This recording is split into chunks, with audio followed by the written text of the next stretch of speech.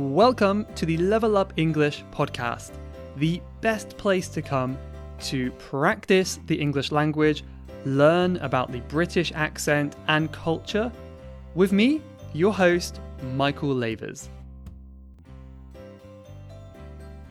Hello, this is Michael, talking to you from cold and rainy England. Any surprise there? Maybe you're listening to me on the way to work, maybe you're going for a walk or a run, or maybe you're doing some housework. Whatever it is, I'm glad you decided to spend this time with me, because today I'm answering a listener question.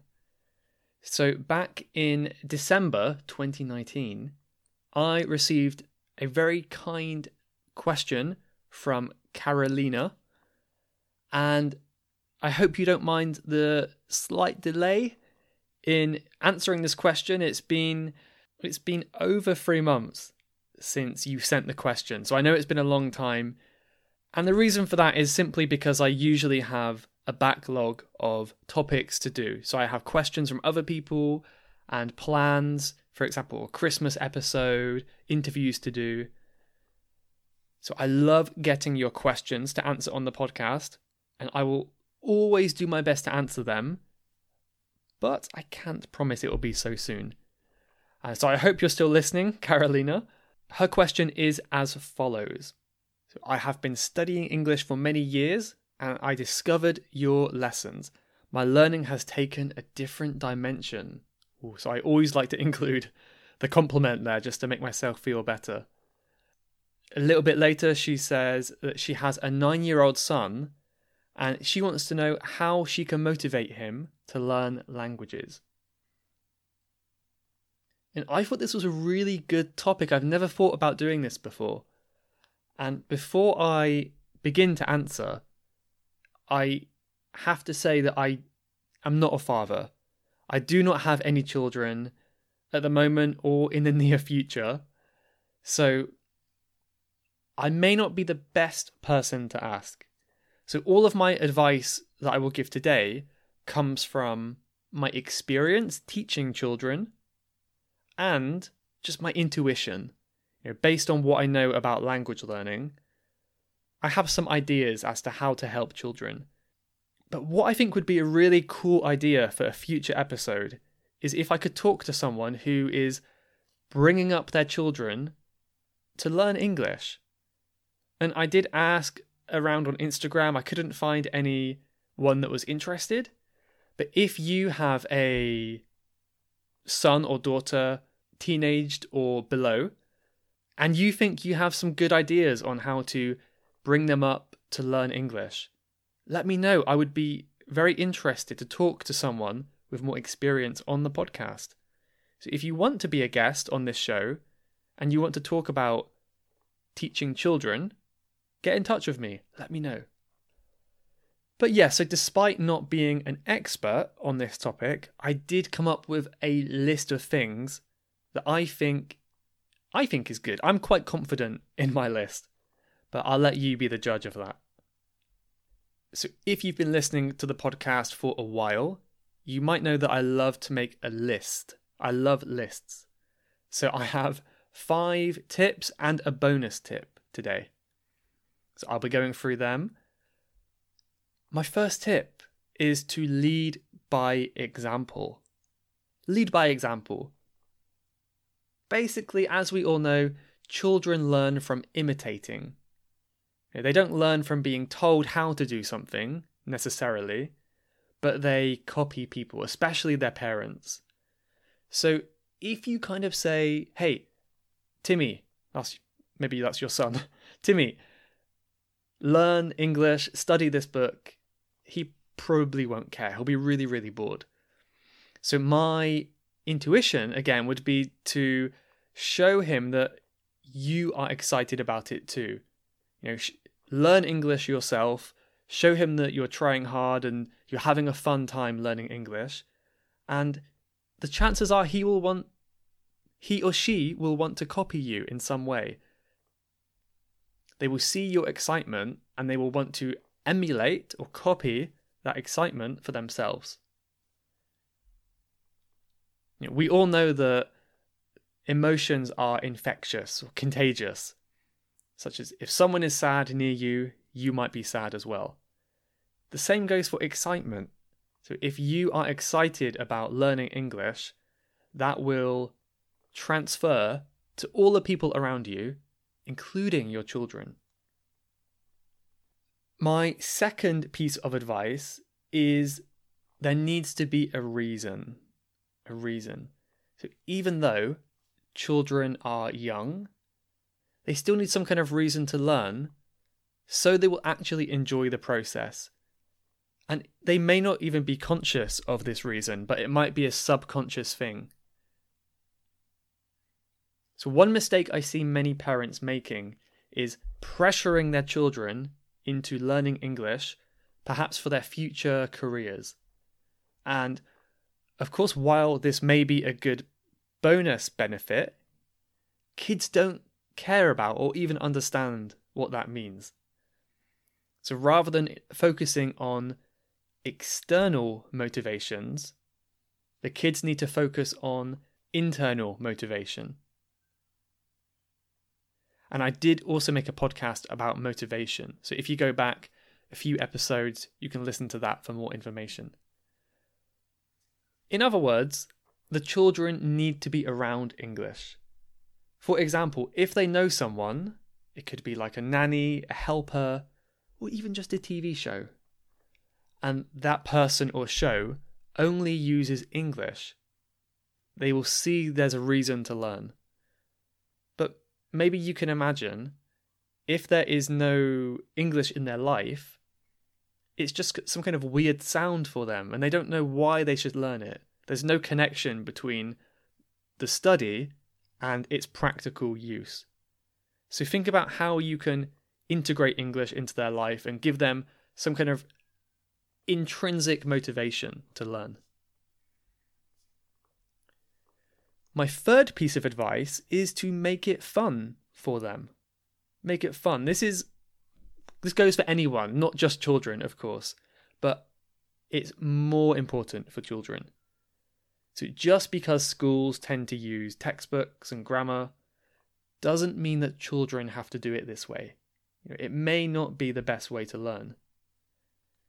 In my view, it's much better to spend 1 hour playing with their toys or playing a video game and asking them to talk about it in English, rather than sitting down and learning the past simple tense, for example. So, it's not hard to imagine how you could do this. Imagine your kid is playing with Lego, very popular toy. You could just ask them, so what is this man doing? What is his name? Why is he doing that? What is he building here? And try and encourage your children to talk through what they're doing in English. This is so beneficial because they won't really realize that they're learning.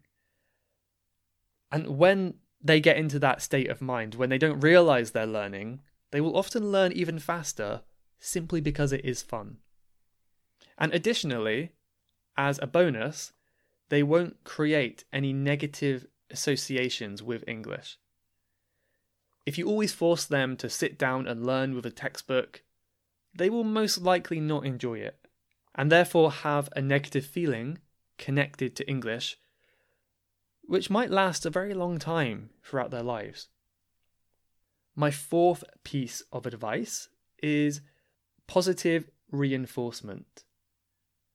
Once again, this applies to adults as well, but is even more relevant for children.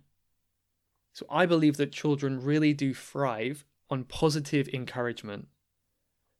It's not enough to simply say this is wrong, but also say what is right. So just a simple good job or wow, that's great. It goes a really long way in letting them know they're doing something good. And you might also consider encouraging them by giving them a reward, rewarding them by doing something they enjoy to keep it fun and lighthearted. Because While adults may like to study in a serious way, we might like to get serious and take things very seriously. Children like to keep things fun. So think about that in your methods as well.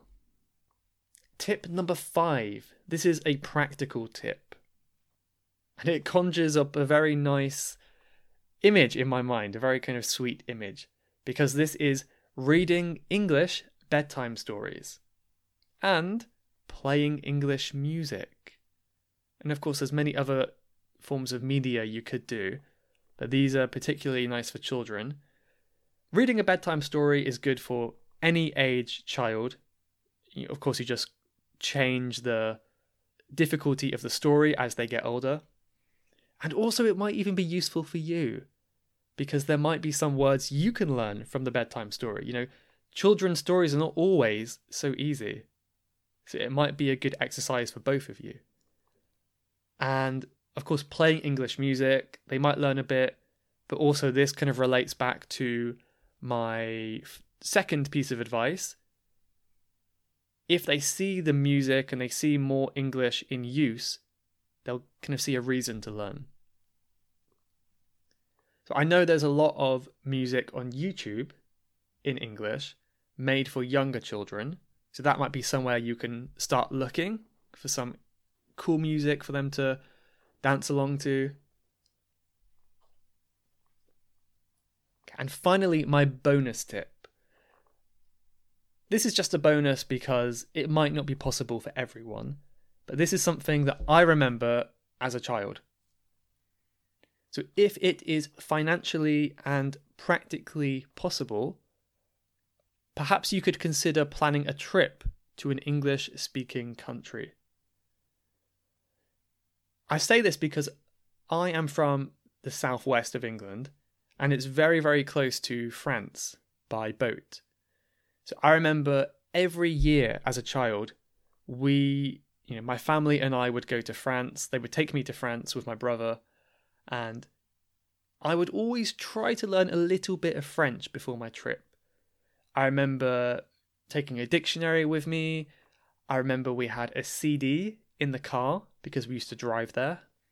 So there's like a CD to help us learn French that we listened to. And I don't fully understand how much this affected my life. Maybe in a big way or maybe in a small way.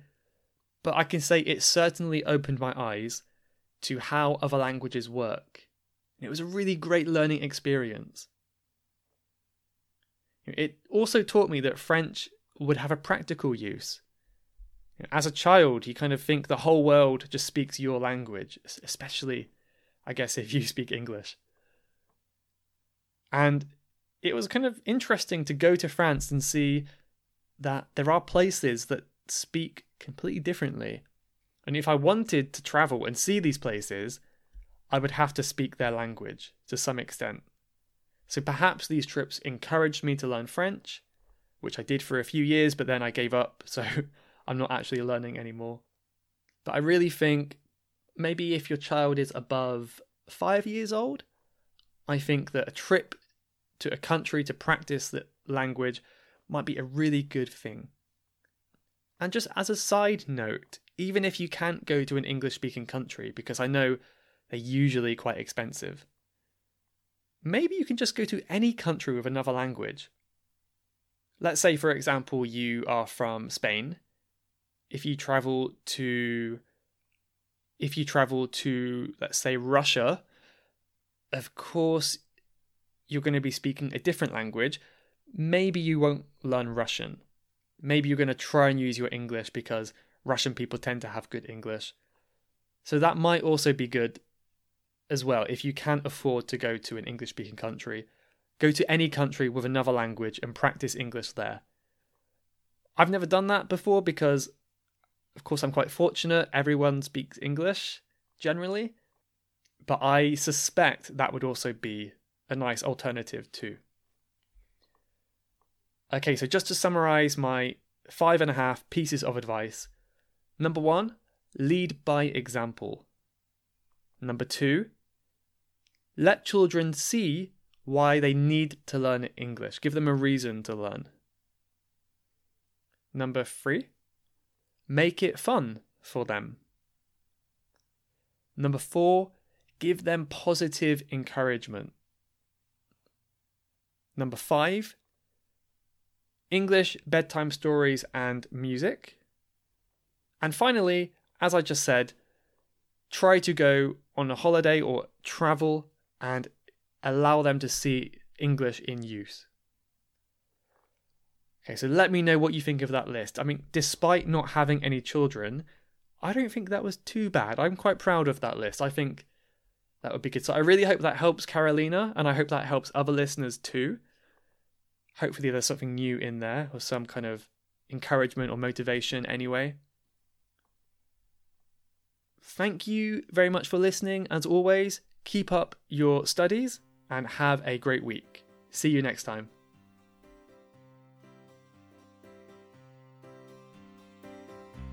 You have been listening to the Level Up English podcast.